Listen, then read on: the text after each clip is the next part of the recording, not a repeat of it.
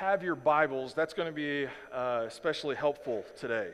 It's something that's really important to do when you come to church here at the Journey. Man, you got that Bible on your phone, or if you're like me, you have to have the actual paper book in your hands. Mark 14, 43 through 52. That's the passage that we're going to take today. We're going to study these three things. We're going to study about the arrest of Jesus. We're going to study Peter's blunder when he chops the guy's ear off, which is one of my favorite moments in the entire Bible I get to talk about today. And then finally, many of you have asked, hey, what's up with the random naked dude in Mark 14? What's that mean? Why is that there? We'll get to that. Okay, later on. You have that to look forward to. Some of you are like, I have no idea what you're talking about. Well, we're going to study some random naked dude because that's what's in the passage of Scripture. We don't skip verses here, and it's all in here for a reason. We want to find out what that reason is. So we've been building, though, towards this moment, this critical moment when Jesus is being arrested just outside of the Garden of Gethsemane. We've been anticipating this because we've been talking about the betrayal of Judas. This is how Jesus is arrested. He's betrayed by one of his own disciples, one of the 12, Judas. Nobody suspected a thing. So Judas and Jesus were the only two that saw this coming. No one else would have thought Judas would have ever been capable of this. There's no way. They didn't suspect a thing, but Judas knew in his heart he was going to do this. Jesus knew this was in the heart of Judas. Jesus saw right through Judas, just like he can see right through you and I, knows every one of our motivations. And so Judas had been secretly meeting with the chief priests and the elders and the scribes in the temple to seek an opportunity to betray Jesus. And we know that they had offered him silver to do so. So while he had been secretly plotting with those leaders, the Sanhedrin, Jesus knew that this was coming. Jesus orchestrated a few things himself. In order to not prematurely be arrested and handed over by Judas, he secretly got the Passover meal ready, sent Peter and John out to get that place prepared for them while Jesus could hang out with Judas. And so they went to the upper room, and Jesus wanted to make sure he had that moment with Judas and his disciples so he could teach them. We know in John chapter 14, 15, and 16, Jesus taught them all sorts of things. We know that just sitting down at the Passover meal, he would have taught through the story of the Passover, a lot of teaching in this moment. And we know that Jesus wanted to have these particularly intimate moments with his disciples to offer Judas an opportunity to repent, to confess, to turn around and not go down the road that he was traveling. So what did Jesus do? He washed his feet just like he washed the feet of all the other disciples. Said, now you're clean, but not all of you are clean.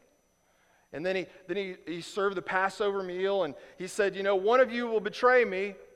One of you that's dipping the bread in this sauce with me, one of you is going to be betraying me. And so they knew something was up. But every one of them were like, oh man, surely it's not going to be me. Even Judas, we're told, is especially articulated in that moment, like, surely it's not going to be me, right? It's not, no way. So nobody knew how to really put all of these things together. So Judas now, though, we're told from John's account, he is like satanically determined to betray Jesus. And Jesus, through prayer in the garden, is divinely inspired to accept the fact that that's going to happen. Right? We see that Jesus, he didn't want to be betrayed. He doesn't want to be beaten. He doesn't want to be arrested. He doesn't want to be crucified. Matter of fact, in that Garden of Gethsemane prayer that we studied last week, Lord, remove this hour from me. Remove this cup from me, this cup of wrath. Remove this from, I don't want to do this. Remove this cup from me, but yet not what I will, what you will. And so he's asking God the Father that this would not happen this way. But he gets his answer when he's there in the garden, and when he stands up, and there he sees Judas and the soldiers coming. Now, here's something important to know about this section that we're studying. This is in all four Gospels. So, that's not the case for a lot of things. A lot of times you get this detail about the life and ministry of Jesus, and it's just in like one or two Gospels or maybe three. But this is a moment, the arrest of Jesus is in all four Gospels, and so you can look at Matthew 26, 47 through 56, you can look at Luke 22, 47 through 53, and you can look at John 18, 1 through 11. And when you do those things, you'll see that there's a ton of details that are unique to each one of these gospel accounts. Totally unique. And so if you want to get all of the details to this one chaotic moment, you really got to study every single one of those passages. And I'll tell you straight up, when you get all the facts on the table, if you were attempting to try to put every little detail in perfect chronological order, it's really difficult to do. It can be done. There's plausible ways to do this, but it's really difficult to do. But I'm going to try to sprinkle in some of those details as we study Mark's gospel. Mark doesn't have time for all of those details. Remember, Mark is the efficient gospel, the immediately gospel is that word that's used over and over. He doesn't get caught up in a lot of the intricate details. He just wants you to know, this is the play-by-play. This happened, and this happened, and this happened. But I'm going to try to sprinkle in some of those other details just so we can get a fuller picture of everything that's going on. But it's no wonder, though, that each gospel writer remembers details that are unique to that gospel because it's chaos. Right? Every person in here, on some level, you know what it's like to be betrayed, don't you? Like every single one of us on some level has been betrayed, and that feeling you get when you realize you're betrayed, isn't it terrible, right? It can be overwhelming. You're frantic. I mean, it's no wonder that in each one of these accounts, those individuals recall certain things that the other ones don't, because it's hard to keep everything straight when there's so much confusion and disorder like playing out in front of you. And so we're going to consider those four accounts as best we can as we go through this, but what we find, though, in the midst of this chaos is that, and you don't want to miss this at all. If you miss this, you're going to miss the comfort that's in this moment. In the midst of all this chaos, we see that God is in complete control. What a wonderful truth that we learn over and over and over again in Scripture, because your life and my life often feels like confusion and chaos and disorder. It feels like it's completely out of control. And what we learn in Scripture is God tells us, hey, just so you know, things are never out of my control. I am completely sovereign. Everything falls under my providence. And that's exactly what we see here. And that's exactly what Jesus says in the midst of the chaos. It's almost like he wants to remind himself and those around him, hey, you'll hear him say this, it's written. Things are gonna unfold exactly the way they were supposed to, because God is sovereign. What a wonderful truth to remind yourself of when you are feeling confused and you are feeling everything's out of control. We remind ourselves that we worship a God who is in complete control. He's never, worried. He's never that old saying, God doesn't drive an ambulance. There's never an emergency for God because he's in control. And so what a great truth. So they're in the Garden of Gethsemane. Jesus has been praying. He's been waking his disciples up over and over because they keep falling asleep. They don't stay alert. And then all of a sudden, I'll read verse 42. That's the last verse we read last week. Rise, let us be going. See, my betrayer is at hand. Now let's read verse 43. And immediately, while he was still speaking, Judas came, one of the 12, and with him a crowd with swords and clubs from the chief priests and the scribes and the elders. So this week there was a full moon. I got home late several nights this week. I had just different meetings going on, things with the church and things even here at the school. And so I rolled up into my driveway like at 9 o'clock multiple times this week. And, excuse me, and the sky was super clear. It was a full moon. And isn't it so beautiful? Anytime I get home that late and I have a moment to just be outside when there's a full moon, I love it. I like to take it in. No matter how cold it is, I'll just go sit down in a lawn chair, even if just for 5 minutes. And the moon was so bright this week that there were shadows all over my yard from the trees and things like that. I mean, it's like you could just walk through the yard with the lights on in the middle of the night when the moon's that bright, right? Well, we know that this is during Passover, right? They're celebrating Passover. That's why they are in Jerusalem. So Passover, 100% of the time, happens when there's a full moon. And so, without a doubt, there was a full moon going on. Was there an overcast that night? Well, I can't prove that one way or the other. But when I imagine this moment playing out, I just imagine the clear skies, the stars twinkling in the sky, and they didn't even have the light pollution back then that we have now, right? And the moon being full. He could have seen that band of soldiers coming from a long ways away. Could have seen that Judas was coming up over the hill, and where they were on the Mount of Olives, where the Garden of Gethsemane was, they could have seen over visibility was high, is what I'm trying to say. And so they might have seen Judas coming, but they definitely heard him because of the size of the crowd. That word crowd is used. So the crowd is armed with swords and clubs. Now this crowd, we're told in Mark, is from the chief priests, the scribes, and the elders. Now we get more details from those other gospels. And so Luke is a little more specific. In that crowd were officers of the temple. So when you went to the temple in Jerusalem, Rome allowed the Jews to have like their own police force. And there in the temple in particular, they didn't want Roman soldiers walking around the temple courts and stuff like that. That's holy ground. They had to keep the Romans out of there. They keep the Gentiles out and stuff. So they allowed them to have their own police force. So the chief priests, the scribes, the elders, that's known as the ruling councils called the Sanhedrin, they were in charge of the temple guard. And so the chief priests and scribes, working with Judas, gave Judas access to this group of temple guards, and we're also told in John's account that in addition to the temple guards, there's a cohort or a band of soldiers. That's a word you wouldn't use to describe the temple guard. That's a word you would use to describe Roman guards. And without a doubt, Rome would not have let something like this play out without their nose right in the middle of it. If you're going to go arrest someone and it could potentially break out into a fight, Rome's like, no, we're going to accompany you on this arrest because we're not going to let any chaos break out at Passover. That's not going to happen. We know that they would have had thousands of extra soldiers in Jerusalem this time of year around Passover, just in case any sort of revolt started to spark. They were going to put the hammer down on that. So in this crowd, we know from all the gospel accounts, there were the temple guard, there were Roman soldiers, and there was Judas. On the conservative side, we're talking about a few dozen people.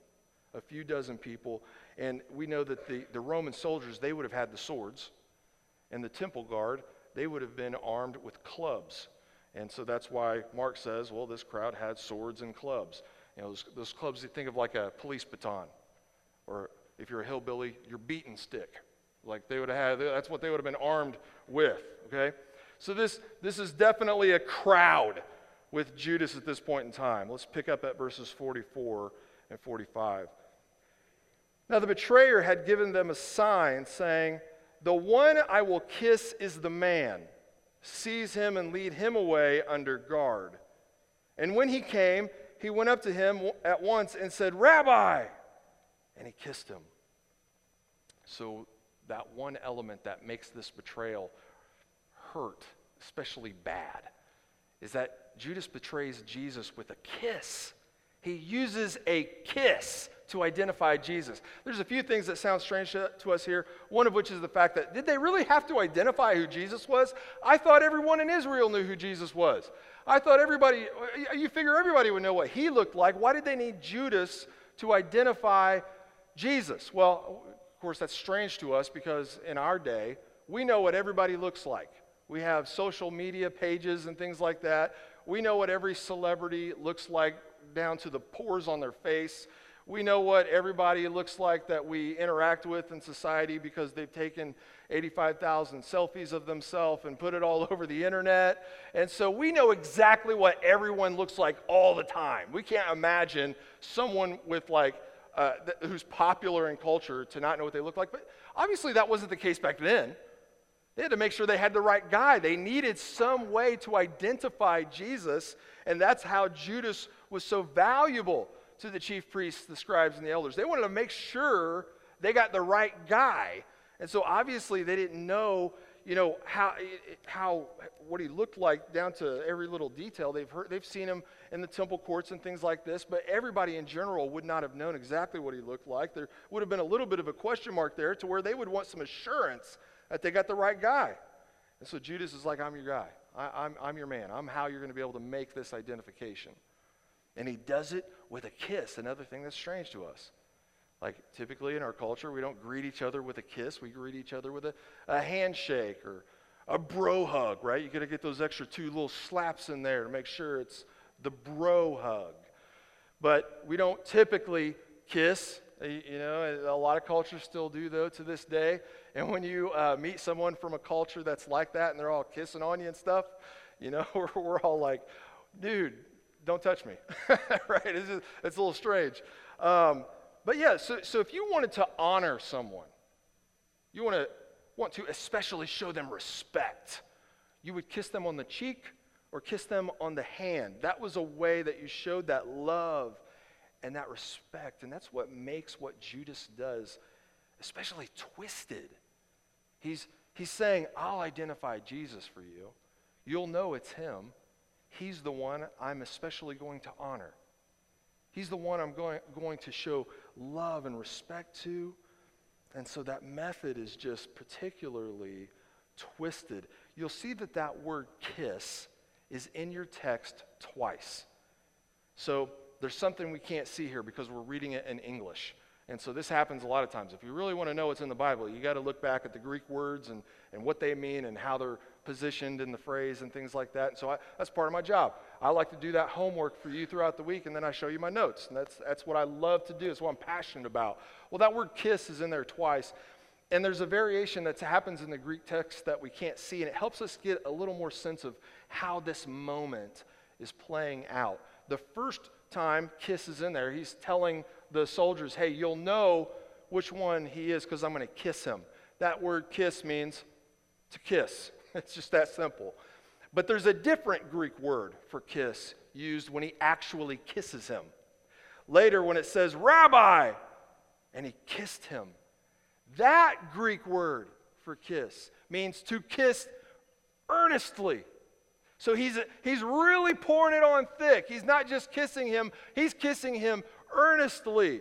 And so there's an emphasis there that we miss in the English, that when Judas shows up, he's like, Rabbi, old buddy, old pal, one who I honor among everyone else. And he kisses him on the cheek, and he really lays one on him. Let me kiss you on the cheek. Jesus, it is so good to see you. I mean, he's putting on a show, all while there's a band of soldiers behind him. You imagine just being in the moment, being one of the disciples, like so confused. What is he doing?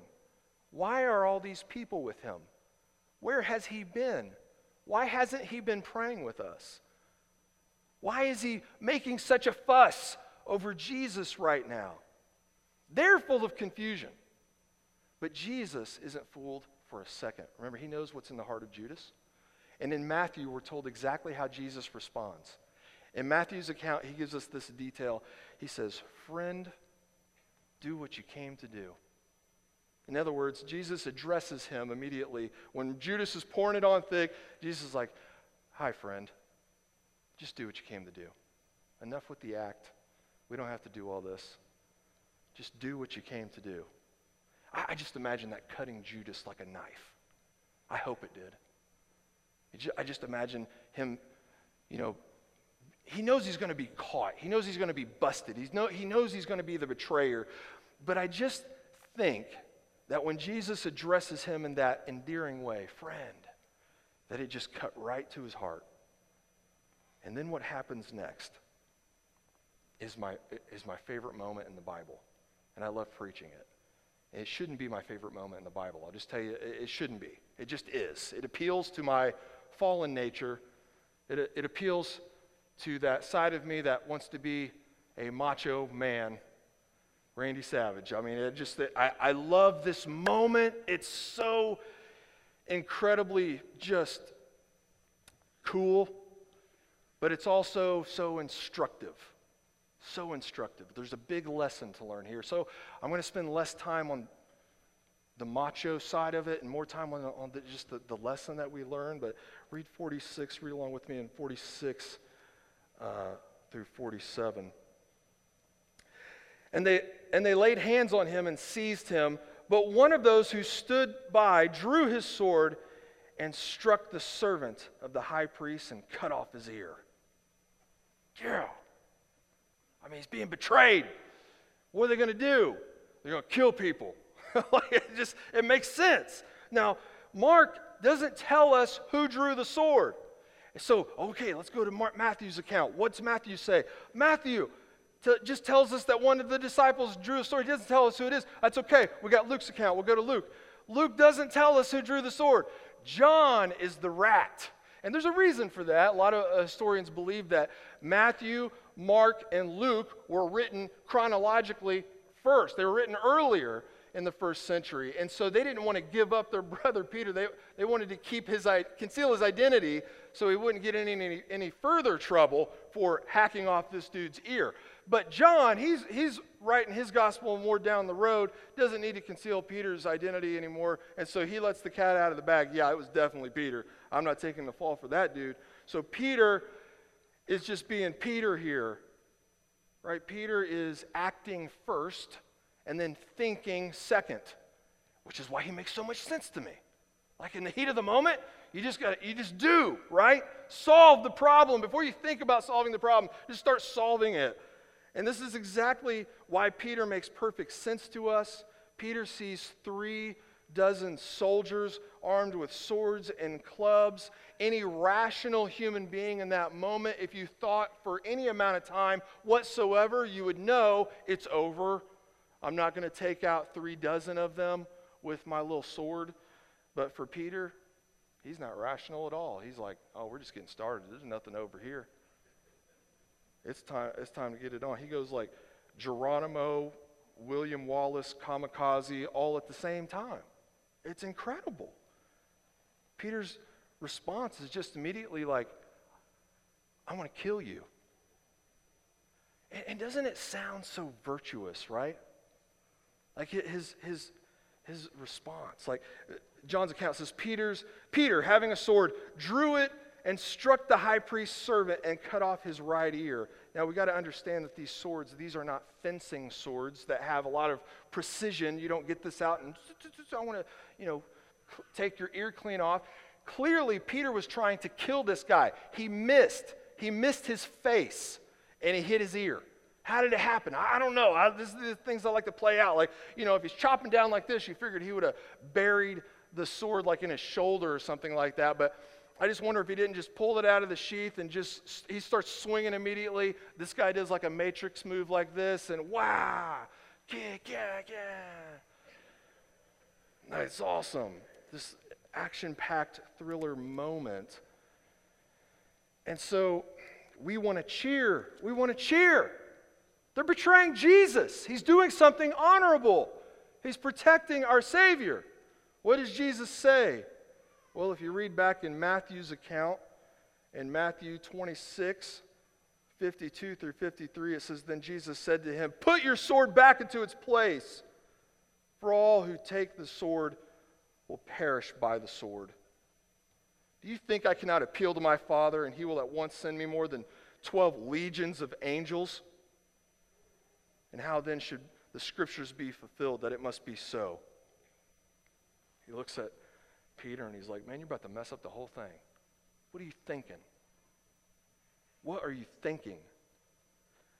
Luke gives us a detail that the other ones don't. Luke being a physician, remember, he's a doctor by trade, and so when he's writing his gospel, he's interested in things like, ears being reattached to bodies. And so he's the one that gives us the detail that Jesus says, no more of this. And he touched his ear and healed him.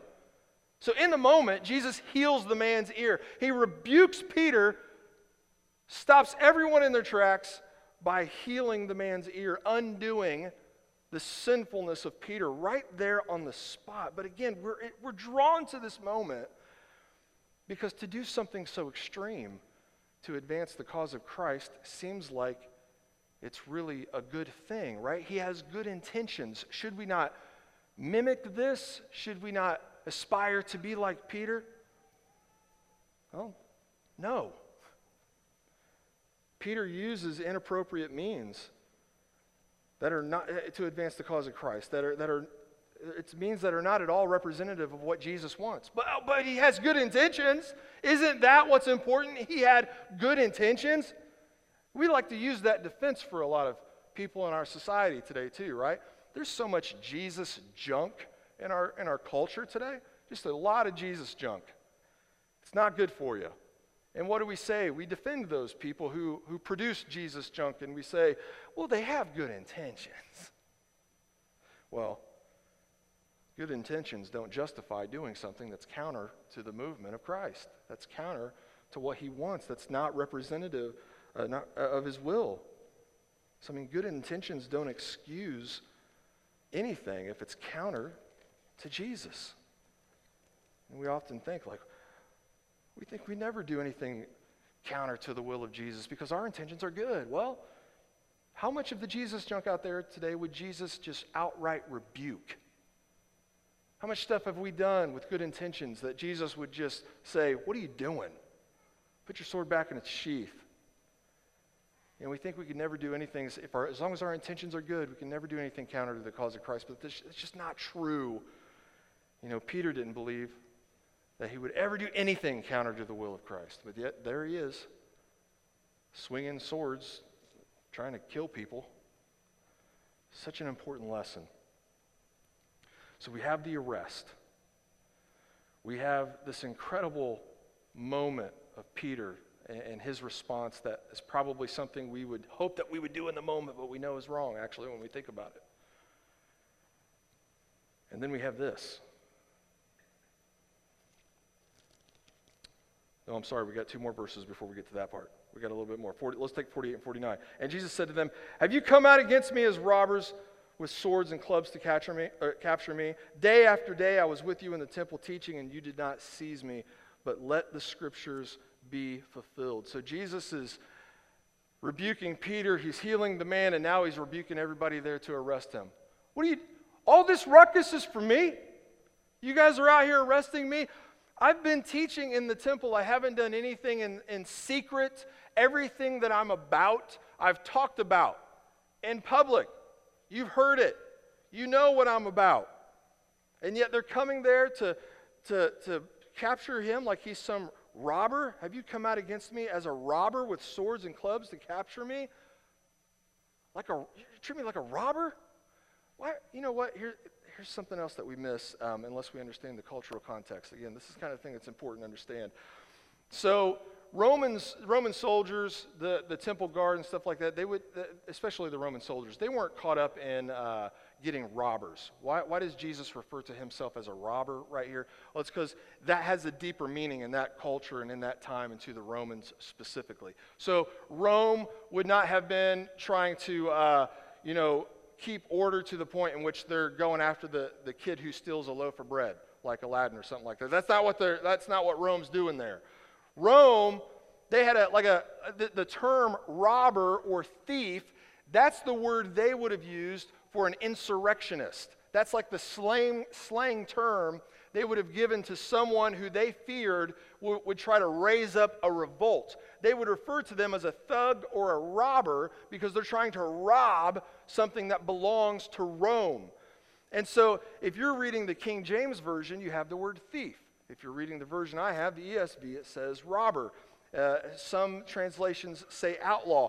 But many other translations are doing the extra work to make sure you don't miss that little detail. If you have an NIV in your hands right now, Jesus doesn't refer to himself as a robber. He says this, am I leading a rebellion? See, they get to the heart of what that word would have meant in that culture. The New Living Translation says that Jesus says this, am I some dangerous revolutionary? It's because they're getting to the meaning in that cultural context. Even in the NASB, it says, are you treating me as a man inciting a revolt? They are getting to that deeper meaning that he knows they are there not because they think he's a thief They know that he knows that they are there because they think he's trying to raise up an army and overcome Rome and kick them out of Israel. And that's not what he's about. That's what people wanted him to be about. But that's not the Messiah he turned out to be. But Jesus is content to accept all of this confusion. He's content to accept all of the disorder that's in the midst of swirling around in chaos, because he says, but let the scriptures be fulfilled. Let this play out exactly how it was supposed to play out, exactly how God predetermined it would play out. Of course, he's referring to that verse that he's already quoted 2 paragraphs before in Zechariah 13:7. You remember in two paragraphs earlier, Jesus is telling his disciples, hey, just so you know, this is on the way to the garden. He says, just so you know, you're all going to fall away. Because it's been written that you're all going to fall away. And he quotes Zechariah 13:7. I will strike the shepherd and the sheep will be scattered. This is God, of course, speaking to his people through the prophet Zechariah, saying, I, God, will strike down the shepherd, your leader, and the sheep, all you people, will scatter as a result of it. And Jesus quotes that messianic prophecy that would have been written centuries before his time. And he said, that was ultimately about me, and that was ultimately about this moment. God is sovereign over this arrest. God is sovereign over all this perceived confusion. He is going to strike me down as your shepherd, and the sheep will scatter. You're all going to fall away.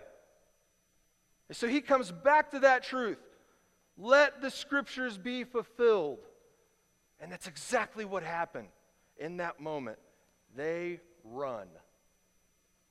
Check this out. Let's read 50 through 52. And they all left him and fled. There's the fulfillment, and there's more. And a young man followed him with nothing but a linen cloth about his body, and they seized him, but he left the linen cloth and ran away naked. Well, okay. That's strange. You're just reading through the Gospel of Mark. What just happened? Well, it makes sense that they all ran away and fled because that fulfills Scripture. But then we get this extra detail where this dude appears in the text, this young man. He's in nothing but a linen cloth, like his tighty-whities out there for some reason around this crowd of soldiers and Judas and the disciples. Why is he there? And then all of a sudden, he's doing like a Bo Jackson spin move. They get a hand on him, grab his tighty-whities, and he's just running off naked. And this is inspired Scripture. This is here for a reason. So many of you leading up to this moment, hey, I've been reading ahead. What's up with the naked dude in chapter 14? And my most common answer is this: I'm not sure. I'll tell you if I don't know. And I don't always know. But I'm going to tell you, I got into the commentaries, again, doing the homework, getting in the different commentaries. I read 13 different possibilities. 13 different possibilities that scholars will, they'll die on this hill because, no, it has to be this, because of this, because of this. And it was exhausting. Most of them were garbage, to be honest with you. But I want to tell you about two, because they seem really probable. It makes a ton of sense. One of them might be true. They might both be true at the same time. Here's what they are. First of all, the most common interpretation of this moment is that this is John Mark. John Mark, we remember, is the author of the Gospel of Mark. His name is John Mark. And so here's why most people think that this is John Mark in this moment. Because we learn later on in the Bible, in Acts chapter 12, we know John Mark is not one of the 12 disciples. John Mark, though, lives with his mother in Jerusalem. We learn that from Acts chapter 12, verse 12. We know that in Acts chapter 12, John Mark and his mother, they host Christian gatherings. So where they live is big enough to host a group of people. Therefore, it's very likely, or at least plausible, that they hosted the upper room Passover meal. That when the disciples went into Jerusalem to celebrate the Passover, that the upper room was John Mark's house. Now, okay, so if this is John Mark's house, how did he end up here naked? Well, we know that at the end of the Passover meal, Jesus turns to Judas and says, go do what you're going to do and do it quickly. And he leaves. He leaves Jesus and the disciples in the upper room. So it's possible at that point then that Jesus, they're collecting their things, they're done. They decide to go to the Mount of Olives. John Mark and his mother stay in the upper room where they live to clean up after the mess and go to bed. He's going to bed in his whitey-tighty, sleeps in his underwear, just like many of you. And so the disciples then go to the Mount of Olives where the Garden of Gethsemane is. Meanwhile, Judas with the band of soldiers and the temple guard, where are they going to look for Jesus? Where's the first place they're going to go arrest Jesus? Well, they're going to go to the upper room because that's where Judas left Jesus. So they show up to the upper room. Hey, where's Jesus? Well, they're gone. They went to the Mount of Olives. John Mark starts doing the math. Why are you with soldiers? Why are you looking for Jesus? Why was Jesus so stressed out? Why did they leave in haste? Oh, man, something's wrong here. I got to find Jesus. And so it's possible that John Mark takes off in his tighty-whities. He's not even sticking around long enough to grab his coat. I got to find Jesus before these soldiers find Jesus. And he's running around. He's not sure where to go, but where he ends up, the soldiers beat him to the Garden of Gethsemane. He shows up while the action is taking place. And clearly they associate him as a follower of Jesus. Hey, arrest him too. So while the disciples are fleeing, John Mark's showing up. They're trying to grab him. He does the Bo Jackson spin move. He's nude, and he's running off into the dark.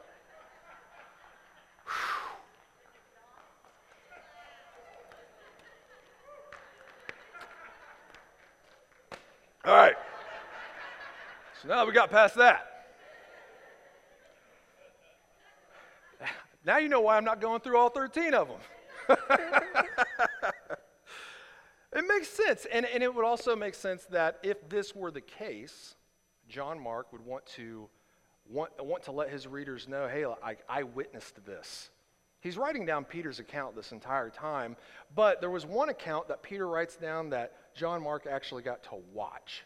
And this is it, and this is when he's in the moment.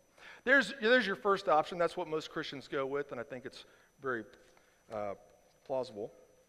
Here's the second interpretation of this text that I think is worth noting. This young man, though a young man was there and this literally happened, this young man who flees away naked in the moment is a symbolic representation of what the disciples are doing. They are fleeing in shame, and the shame of their sin, fleeing from this moment. And so this young man fleeing away naked is a symbolic representation of those disciples. Why would that be a symbolic representation? Well, we know that there's a connection here that we see from the get-go in the Bible between our nakedness and sin. After Adam and Eve in the garden sinned, what's one of the first things that happened? Well, they suddenly have this uncomfortable awareness of their own nudity. And so they're naked and they're ashamed of it for the first time after they sin. And so they try to cover it with fig leaves. We all know that moment. And then so when you read through Scripture, because of that moment, our wickedness and our shame and our humiliation is often referred to as nakedness, because we have that foundational understanding of sin with Adam and Eve in the garden. Therefore, this young man is a visible representation of that shame and humiliation of the disciples. They are running away in shame, and their nakedness is revealed. They fell away, just like Jesus said they would.